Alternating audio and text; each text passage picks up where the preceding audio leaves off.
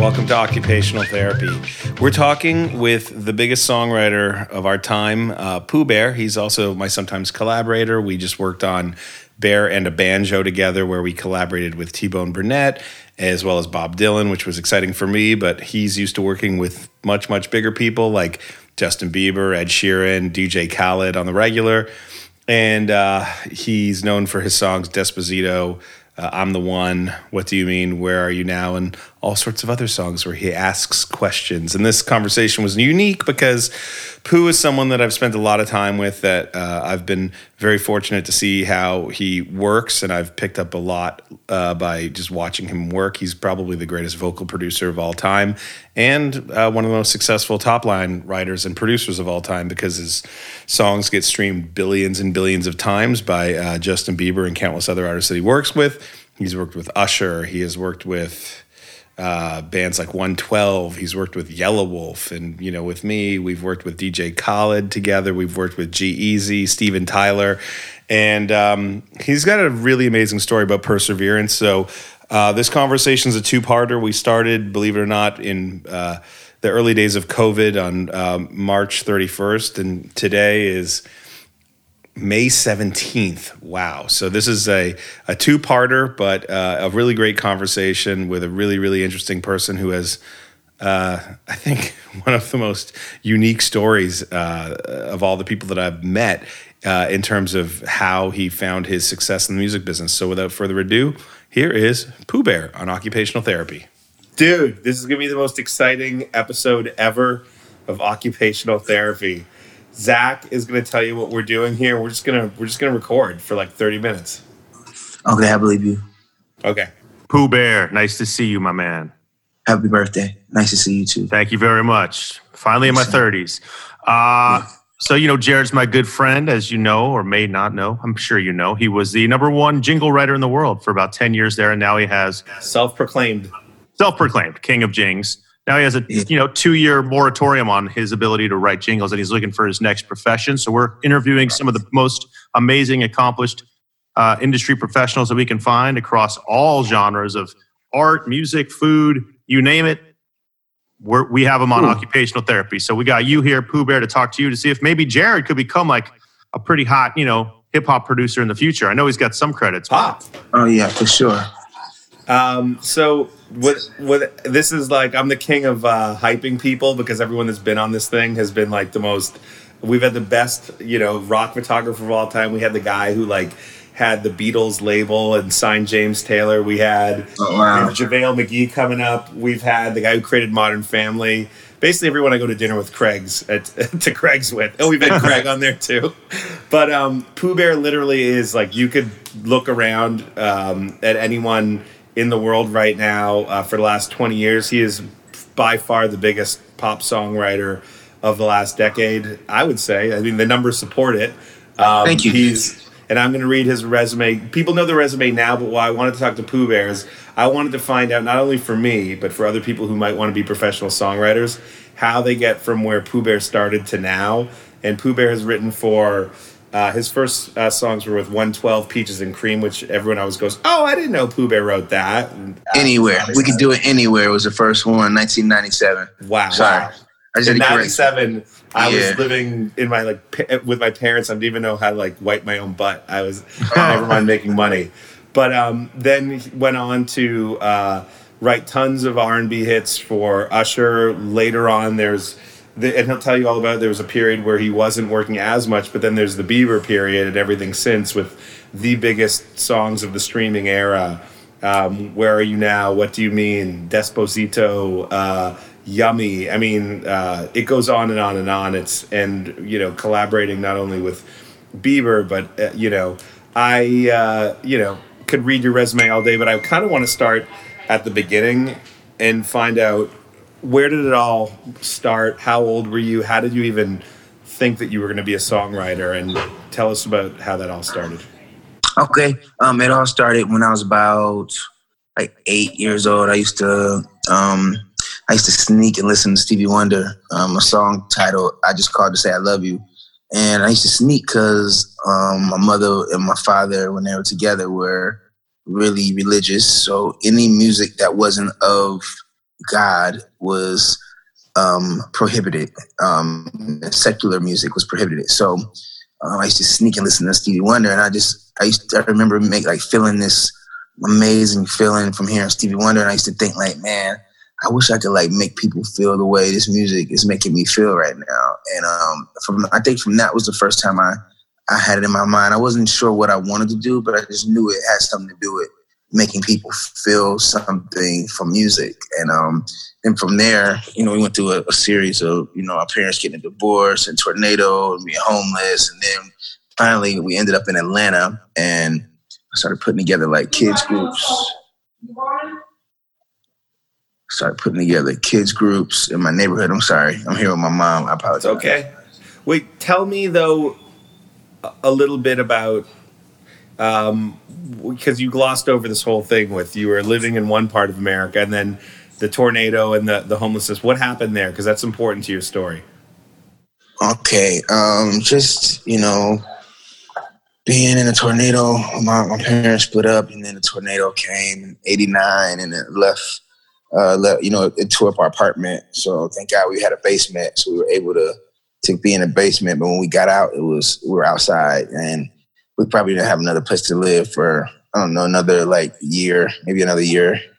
And so we went, we slept everywhere, and ended up a church gave my mom some money, and we ended up moving to Atlanta, Georgia, which was like at the time like the new New York of the South. It was like the new music mecca of the music business. So, and then from there, we started putting together kids groups and doing everything like that. And then I always wrote songs. I was always writing the songs in my group and writing those records. And my cousin, when I turned about 15, my cousin was like, you can make money writing songs. Mm-hmm. And I was like, no way. And he was like, yeah. He said, I'm going to put you with 112. If they like you, then maybe they'll work with you.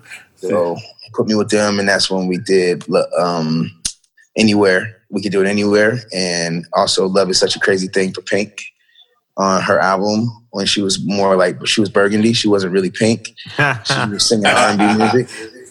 And how old were you at this time when you're writing? I was just like 15, turning 16, like the end of 15, turning 16. I was in high school, and I just kind of, once Anywhere came out and it became a hit song, I just remember my teacher telling me, you need to study, you need to do your homework, because only 1% people make it in the music business. Okay. Hey, so I have to hold on. Can we? Is it possible to time out to pause this? Pause my interview. Pause. My mother niece. Okay. Do you want to hit us back in 5?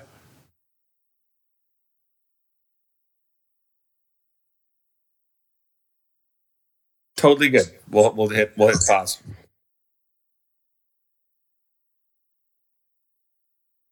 Happy birthday. Happy birthday, Pooh Bear. Happy birthday. Hey, guys.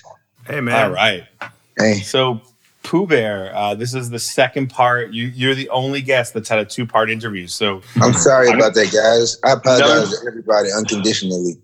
I love it. This is your story is epic, so it deserves 2 parts. So when we first started talking with you, you were a young man writing music in Atlanta, and your teacher said to you, you better have a fallback plan because people don't actually make a living doing this. He said, quote, unquote, only 1% people make it in the music business, and you're not that 1%. Wow. I hope we could go back to the school and visit him. No, he ended up dying. Like, he ended up slipping right outside of the classroom, and he broke his neck. He died later, like a couple. I wasn't at the school anymore, but it happened like a few years after I had already left the school, left Tri-Cities. But he ended up, he ended up like Final Destination, really freaky type shit. Oh my God, that's horrible. Well, because I wish he was here. Well, look, your career has sort of been uncharacteristically defined by a lot of things that don't typically happen. So after you started getting a lot of success, with the world of 112, and I imagine, were you like in like the Diddy world at that point? Like, what was going on? Like, what was the next thing that happened? No, I was never really in the Diddy world. I always kind of like worked with artists that was signed to Bad Boy. Had a lot of respect for him. I never really said anything. I remember him telling me he thought I was a security guard for 112 for a while. Because I never said anything, I was quiet back then. I would say happy birthday, but I was still quiet. And then finally, I wrote some songs for his group called Dream. I don't know if you remember. Oh yeah, they were like a female like girl group or something. Yeah. Yeah. So I wrote some records, and then he called me and was like, "You have arrived," and I was just like, "I've arrived," and this was like 2002, And he was like, "You have arrived." I was like, "Wow, okay." I was like, "Pup, I wrote songs with 112 back like when I was 17, 16 years old." He was like, "Oh, I remember." He said, "I thought you were secure. I thought you were their security." I will say that is something that Jared and I have never been confused for.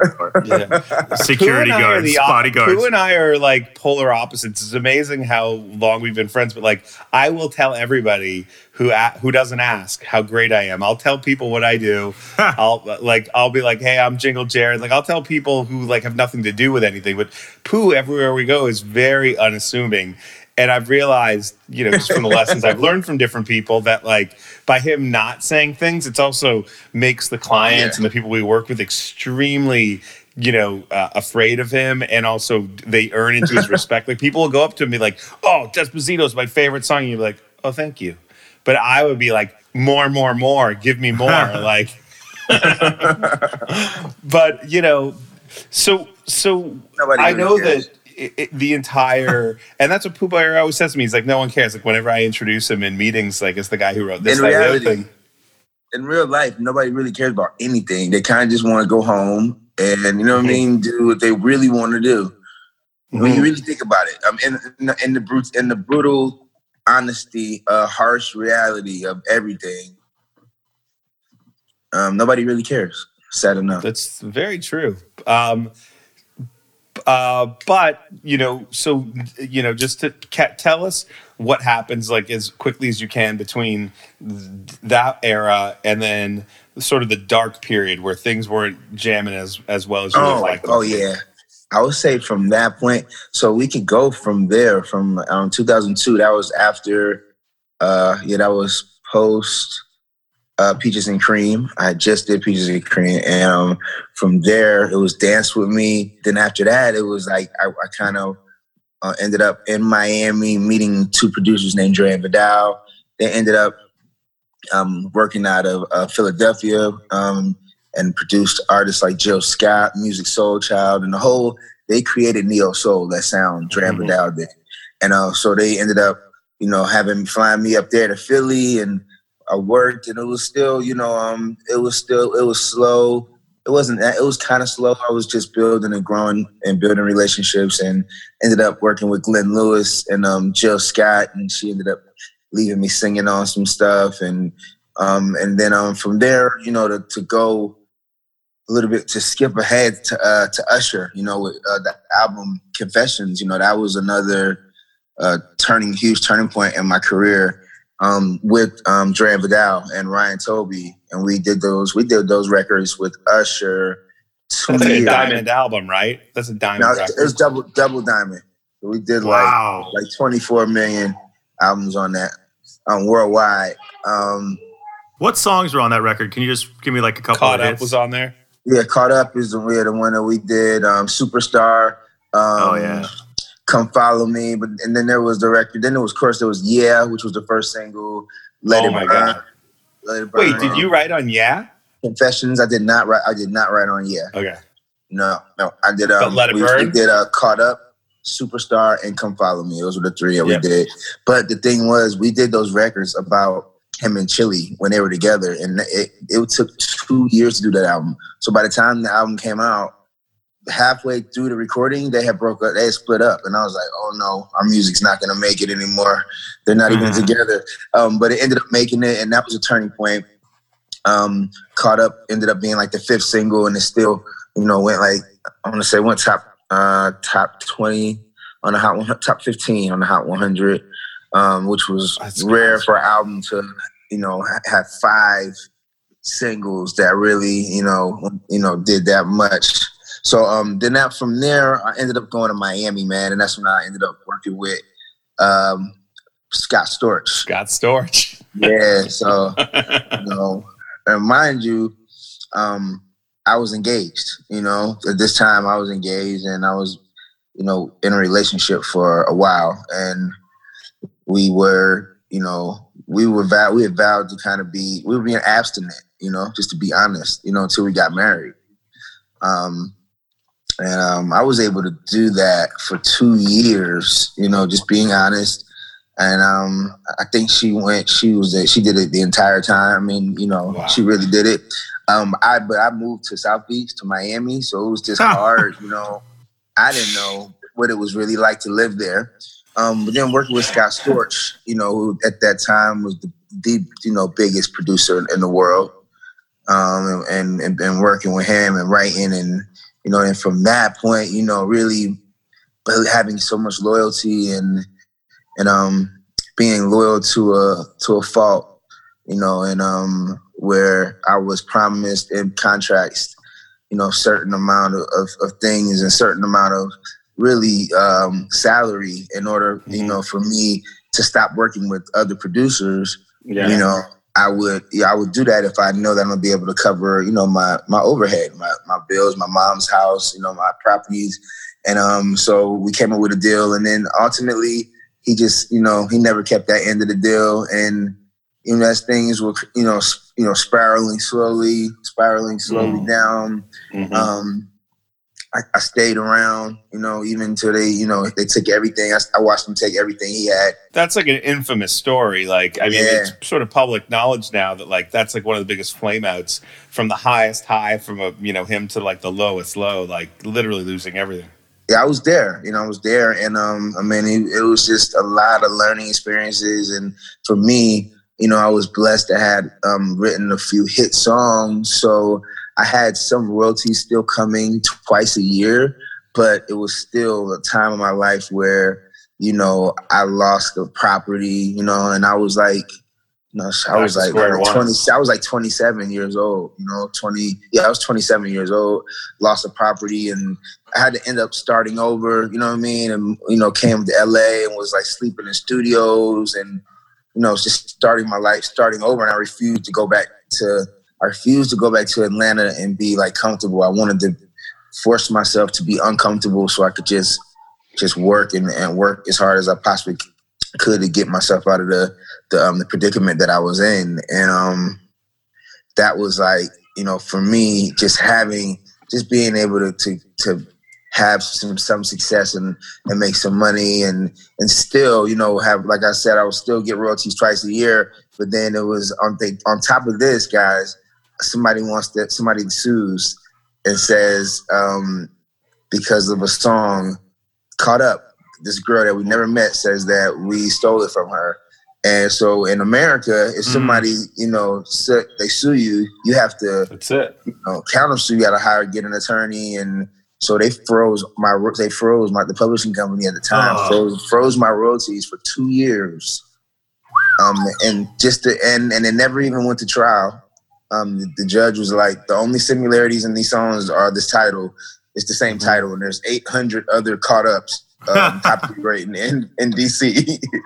And so, the crazy thing about this girl was notorious for this. Yeah, she did it to Wyclef, she did it to us, she did it to a couple people, but it was like all during the same time. So it was like, man, I'm not really I was at the bottom again. I was at the bottom, and as a kid, I was homeless, and it was like, now it's like, all right, I had an opportunity where I could have went home to Atlanta with my mom to a house that I had, paid for. But then it was like, no, I want to be uncomfortable. I want to grind. I'm going to be homeless, and sleep in different places. And it wasn't to where I was sleeping outside, it wasn't that bad, But it was just a studio, a friend's couch, Dude, and Pooh, when you and I worked in that studio where we wrote we just getting started, you pointed to the couch and you were like, when Pooh walks into a studio in LA, that's like, it's a thing where like everyone's like, oh, Pooh's here, the room's got to be right, the cookies got to be delivered, like everything. But Pooh, we went to the studio, Electric Field, and he pointed, he goes, Jared, I used to like sleep on that couch because I would stay late at the session and just to like, because you keep insane hours, like you never stop working. No, so it's like 20, 19 hours, 20 hours, and I would work, and then everybody would leave, and I would just stay in there and sleep and get up and then go over to my friends and take a shower, and and I had a couple, Ali was somebody who was, was there, and then I ended up going to Vegas from there, going to Vegas and really working and turning. And I had an idea. I was like, I don't want to make Vegas a place where, where some hit songs can come out of here and people can come here not just to gamble and have fun, but to actually party and be able to work and record. And we did that with Future Music. We created a label, and that's where I created a girls group named Edamame, and that I kind of wanted to do. And, put the girls group together, and the lead singer named was Ashley Joy. And that's, ended up, being my wife and the mother of my children. Nice. And another amazing writer. Yeah, and another amazing writer. And she's, and she's a singer. She's an amazing singer. So Vegas came, had the girls group at Edamame there on the radio, and the Chris Brown record, I Can Transform You, featuring Lil Wayne. Back when nobody wanted to work with Chris Brown because he got into that altercation with Rihanna. I worked with him, and then that was done. And then also She Ain't You, and a couple of other records done in Vegas at the studio, to where it was like, okay, cool. We got some really cool things happening out of Vegas. And then that's when Little Twist came by way of Cal Massey. Cal Massey from In the House with Raven Simone. He invited Little Twist over. I heard Little Twist's voice, and I was like, man, your voice is dope. And I was like, the songs that he was playing me, I was like, man, they could just be better wordplay and better lyrics. And so I was like, man, I'm gonna write you a song for your birthday, So I wrote him a song called Contact. And he was playing it, and he was listening to my music, because I just put out a EP called Beats to Break Up To. It was an all breakup, a whole EP about breaking up. And then from there, he was like, you know what, man? He said, I'm gonna invite Justin Bieber over here. So he calls Justin, and Justin flies in from LA to Vegas and hangs out and stays at the house for like 24 hours. We didn't leave the house for 24 hours. And it was just hanging out and not even really listening to music, but just hanging out and being like, being silly, man, and really ultimately just doing nothing, really. And then from there, he Twist sent him some of my music, and then like a few days later, I get a call from Justin, calls me, and he's like, hey, could you flip this record, this Craig David record called Fill Me In? Can you flip it? Take the chords and make a new song? And I went in the studio and we did it I did it with the audibles in like 35 minutes and sent it to him. And he was like, can you come to Boston? And then that was it. He flew me to Boston, and wow. He was on tour, on the Believe tour. And I stayed, he kind of like from there, we cut that record in Boston. And I stayed with him on the road for about 13 months, for about a year and a month. We wrote, we wrote journals and traveled around the world and recorded. We wrote parts of journals in Bali and Bangkok and, all around the world. And that's just crazy. The journey that I kind of went through to end up in Vegas a random place in Vegas to like everything in my life, like all the ups, the downs, and the from the tornadoes to hitting the bottom in Miami and having to start over. Everything led up to me being at this place in Vegas, and right with a place, guy, right time. Yeah, man. With a guy named Jamal, Jamal Rashid, my buddy. He was the person who I actually was doing the music label with, and just ended up, from him being through Ali, it's just crazy. Like, so, and it's the way everything was connected. It just, I feel like every time something negative would happen, it just seemed like something really positive and great would come out of a negative situation, man. That's I kind of like now I kind of look at everything like that, even right now with this coronavirus, so kind of looking and like, wow, what all the great things that could possibly come from this negative situation. Well, dude, it's crazy. So you said a few things there. One is, for those who don't believe it or know it, I've been with Pooh Bear where he writes a song in under 30 minutes. And he always says to me, Jared, if it doesn't happen immediately, it's really not happening. And like, I wish that like the camera was rolling on every time I wrote with you, because his brain will be like, write it literally syllable by syllable. And like, I was dumb enough to think that I could engineer for Pooh Bear when we used to write. And he'd be like, back, a baby hair, a tiny, and I was like, what's he fucking talking about? But like after we wrote a few songs together, I stopped engineering. I was like, you know what? That's the hot seat. I'll just play the guitar chords and like let someone else do it. But Pooh can he could go like this, and if you're not keeping up with him like that, it could be a little scary. If you're not his engineer, but his engineer Sasha's a genius. He's like moves at the speed of, they have a language their own. But the interesting thing, we can't even call him an engineer anymore. He was an engineer. Yeah, he's co-write everything. He's produced, now, man. Zach Brown, and he's got cuts on the new Bieber album. But when I've seen him engineer unbelievable. Like that's telepathy. That's telepathy right there. Telepathy. That's like, but the interesting thing is that Pooh Bear, once he was on that track with Bieber, the interesting thing is that record, Journals, though, is many people's favorite, but it didn't do as well as the one that would come, right?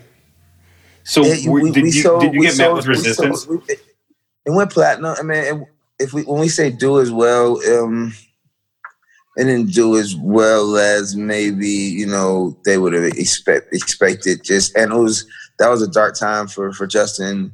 That was a time when the media was really tearing him down, and he was in a sense like the way they kind of do Donald Trump right now. It was like they were sensationalizing a Justin Bieber story every day back then, and so those were hard times, and they couldn't promote that album. They couldn't really they didn't market it, and it was done.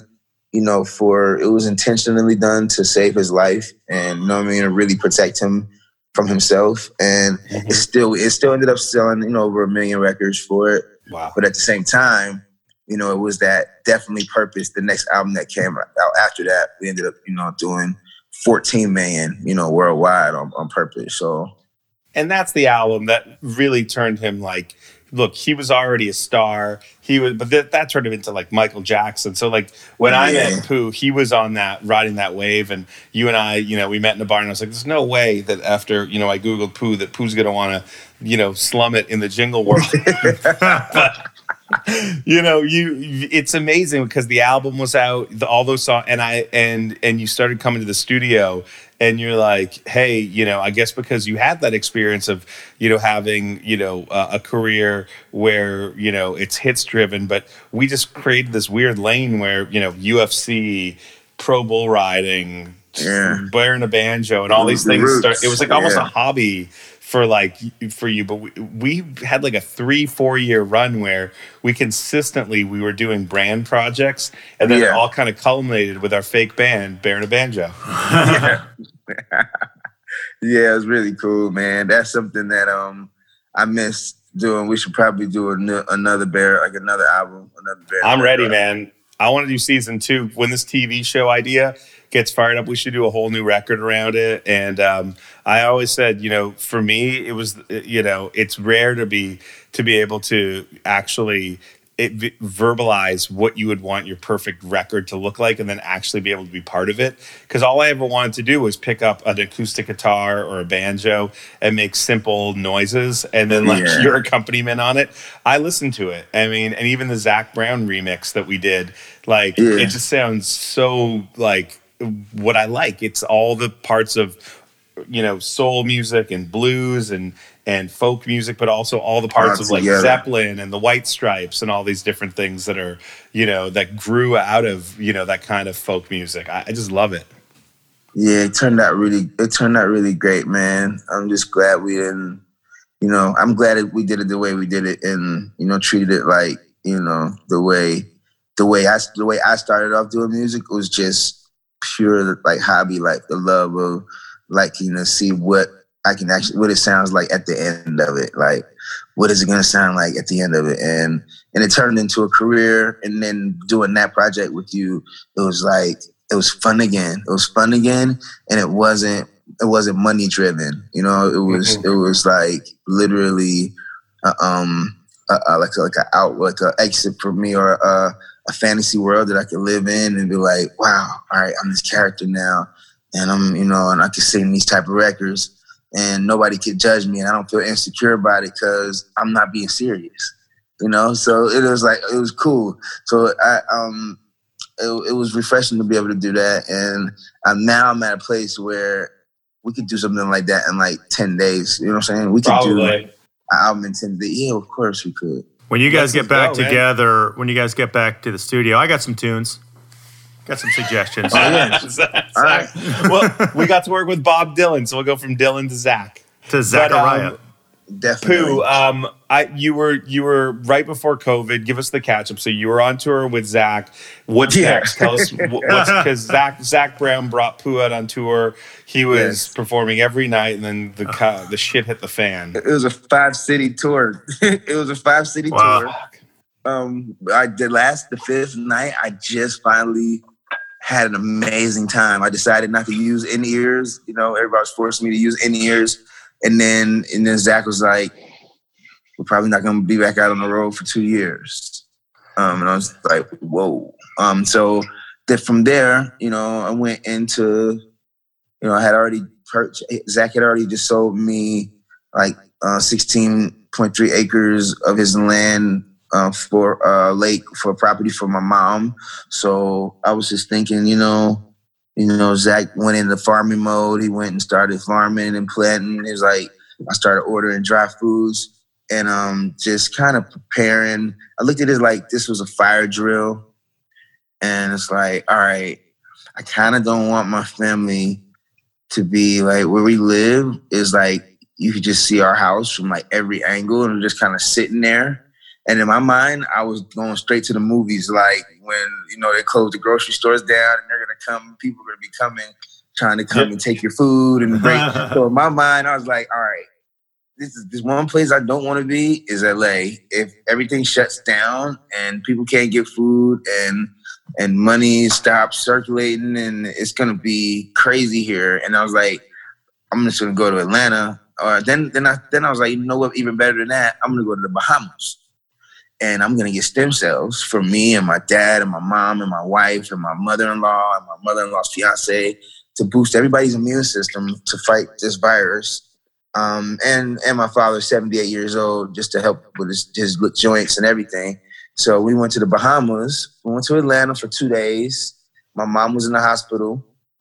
They wouldn't let, they stopped visitation altogether.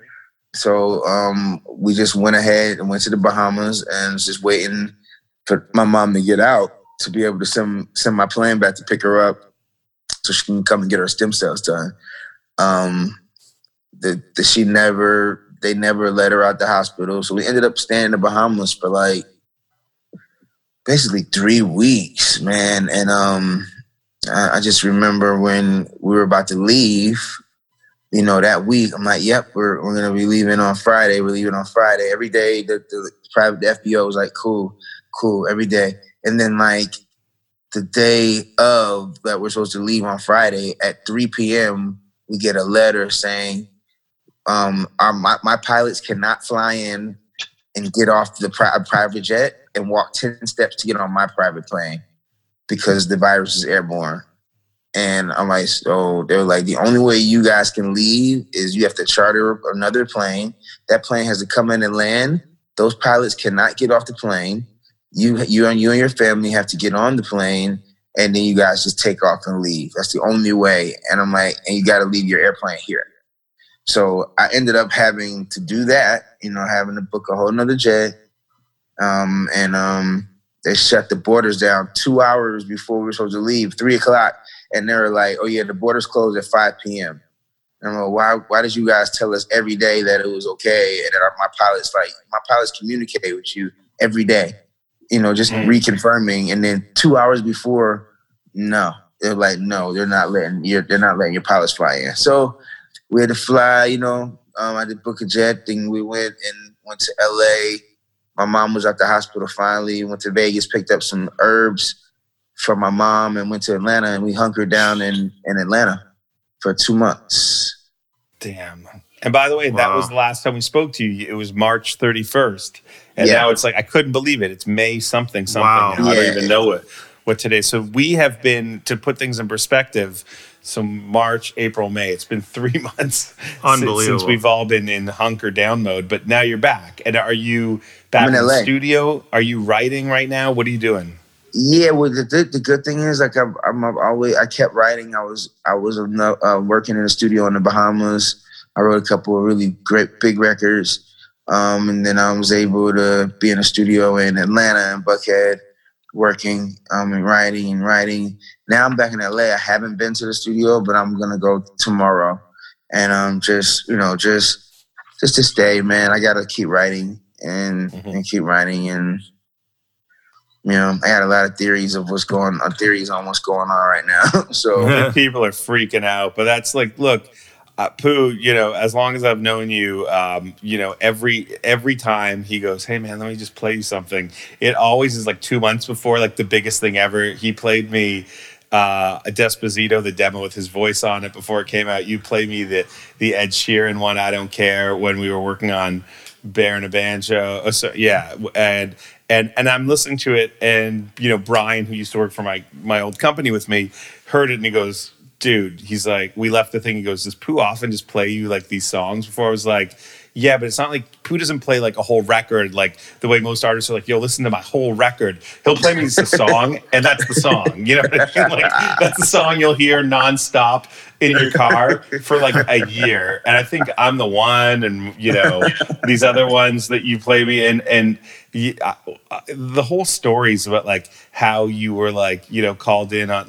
Just tell us this last thing about how quickly Despacito came together, because that is my favorite story. That was the quickest turnaround I've ever been a part of in my whole career. That was a call first from Justin. I'm saying that he loved this record. I want to flip this record. I want to flip this record. Then Scooter Braun hit me. It was like, hey, Justin wants to flip it, but he wants to do it in Spanish. Can you write it in English? And then I wrote it in English. And I remember that was on April 10th, because it was my 1 year anniversary. Yeah, it was 1 year. And we were, and my wife was pregnant, and I took her on a helicopter to San Diego for dinner, and then we came back that night and went in the record plant at midnight, and I had to Google and see what they were talking about, and I don't know what's this going on. And I kind of don't really want to do this, but I'm gonna knock it out. I'm gonna try to make as much sense out of this in English as possible, and did it. Probably did it like honestly, probably like 25 minutes, 30 minutes. The verse, and then it came out probably, and then I know Justin FaceTimed me, and he was, he had tears coming down his face.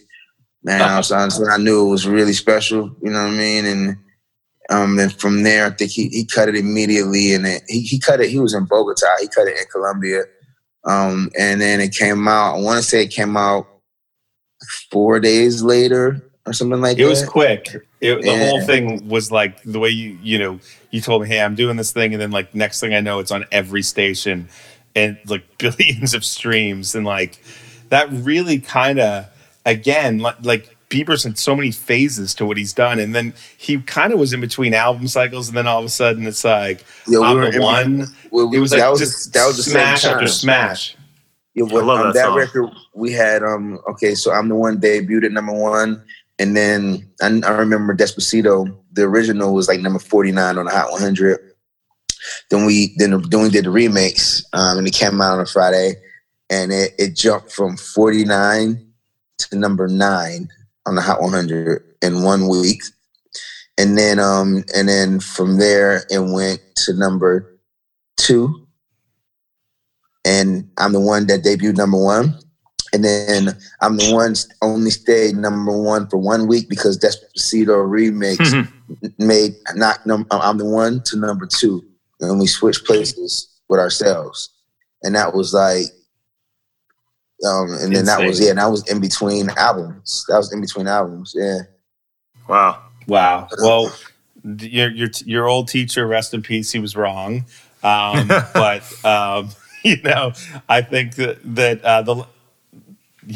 I love that. By the way, I just want to make sure everybody drinks H Factor. I'm really proud to be. I love it.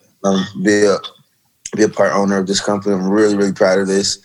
And it's important, man. It's really life-changing. It has hydrogen in it. So that means it's going to help you to heal faster. It helps to engage enzymes and activate antioxidants. I love that. By the way, I love all his businesses. He has Black Star Burger. He has the Black Star Studio. He has the water company. Pooh's into all this amazing stuff. And the one thing that I've learned from Pooh Bear... 3D Live. 3D yes. Live. 3D Live, but we're coming. The big thing that I've learned from Pooh Bear, if I learn one lesson from every person, is it's not over, the story, unless you say it's over. And there's been many times in my career where I thought, man, that's not as bad as like when Pooh told me he lost his house in a tornado or slept on a couch and the story's not over till you say it's over. That's really the simple thing. Never. Love it. Never, Jared. Never over, man. And it's just it's starting to get weird.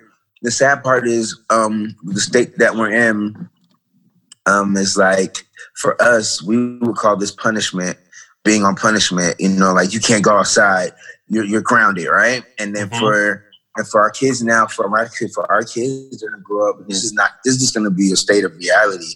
It is gonna be normal, like not to really go out that much. You know what I'm saying? And just for me, it hurts to see like. I want my kids to really experience life the way I just recently started experiencing it. And, nonetheless, they're too young to really remember this. So it will be their new state of reality. But just for me thinking about it, I just feel bad. I just want them to be able to experience life the way it was, pre-COVID.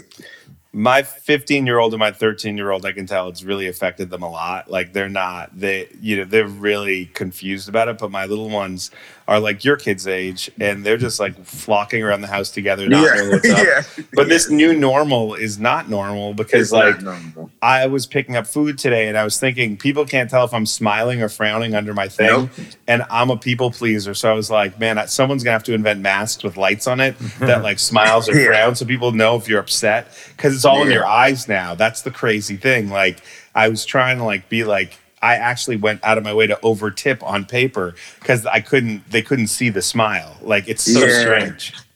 Yeah, that's what I've been doing. Like when I go to the grocery store, like I just see the workers, or like when I first walk in, I see the young lady or young man, and they're disinfecting all the stroller, the things that you push, the buckets, the baskets that you push, the shopping carts. The shopping carts.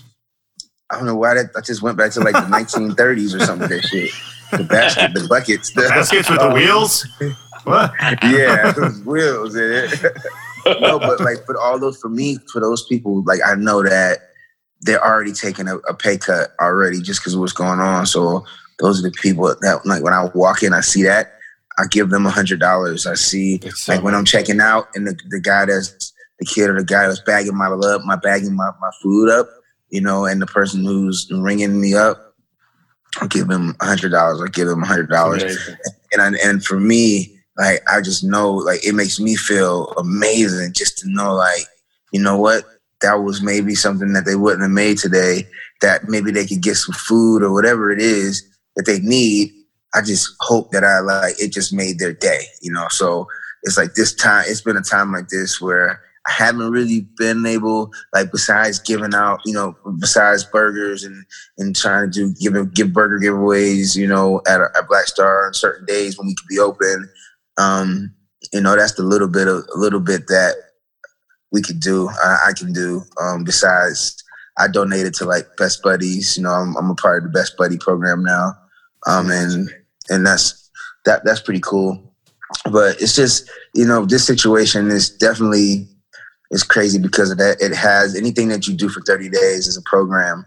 And now we're in, you know, we just got extended in LA, till July. So that becomes anything that's 6 months is a lifestyle. So now it's really about to be a reality. And I think a lot of businesses, I just think everything's going to be different. I mean, you and I think the same. I not to get too grim here, but the world's just going to be different. It's a reshuffling of the deck. But, you know, this is, I did this masterclass thing and, you know, this occupational therapy because, you know, I was supposed to be doing a little bit of stuff at NYU this semester, and this ended up becoming my coursework contribution. So I just wanted to thank you for telling your story on here. I think that anyone who listens to this is going to understand more about you and more about what it takes to, you know, whether they're a writer, an entrepreneur, a restaurateur, or just a human being, you know, just to how you keep going. And, you know, before we go, I'll let Zach weigh in as my occupational therapist. So what do you think? Is this the next career for me, doing what Pooh does? You could easily do this. You're already kind of doing it, you know, writing songs. You could get it. I've seen you produce. You're great. You know, you work with some great bands. And what I love most about the story, Pooh, was hearing how you got somewhere you thought, oh, now I'm here. I've made it. And then, like, very quickly it was taken away from you. I think anyone who's... you never really... A lot of people in entertainment think, I'm just going to swoop in, get the bag, and live forever. And that's not how it works. It doesn't work like that. No way. No. It's just a blessing to still be able to... Most people learn that lesson and then they just learn it and end up having to really get a real job, you know, after being and having a lot of money.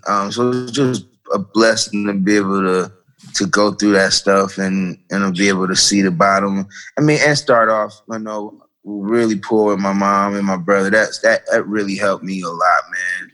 This helped, like, not having anything helped me just really appreciate. And of course, you kind of lose your mind when you first start making a little money because you want everything that you never had growing up. But then, you know, that's where the blessing comes in, where, you know, if you do what most people do from my culture, is to just spend a lot of money, being able to do it again and learn from it and be able to say, okay, this time I'm going to do this and I'm going to invest in this. And I'm going to, like, so it's just a blessing to be able to have a second and, you know, third chance at making better decisions. You know, it's just not normal.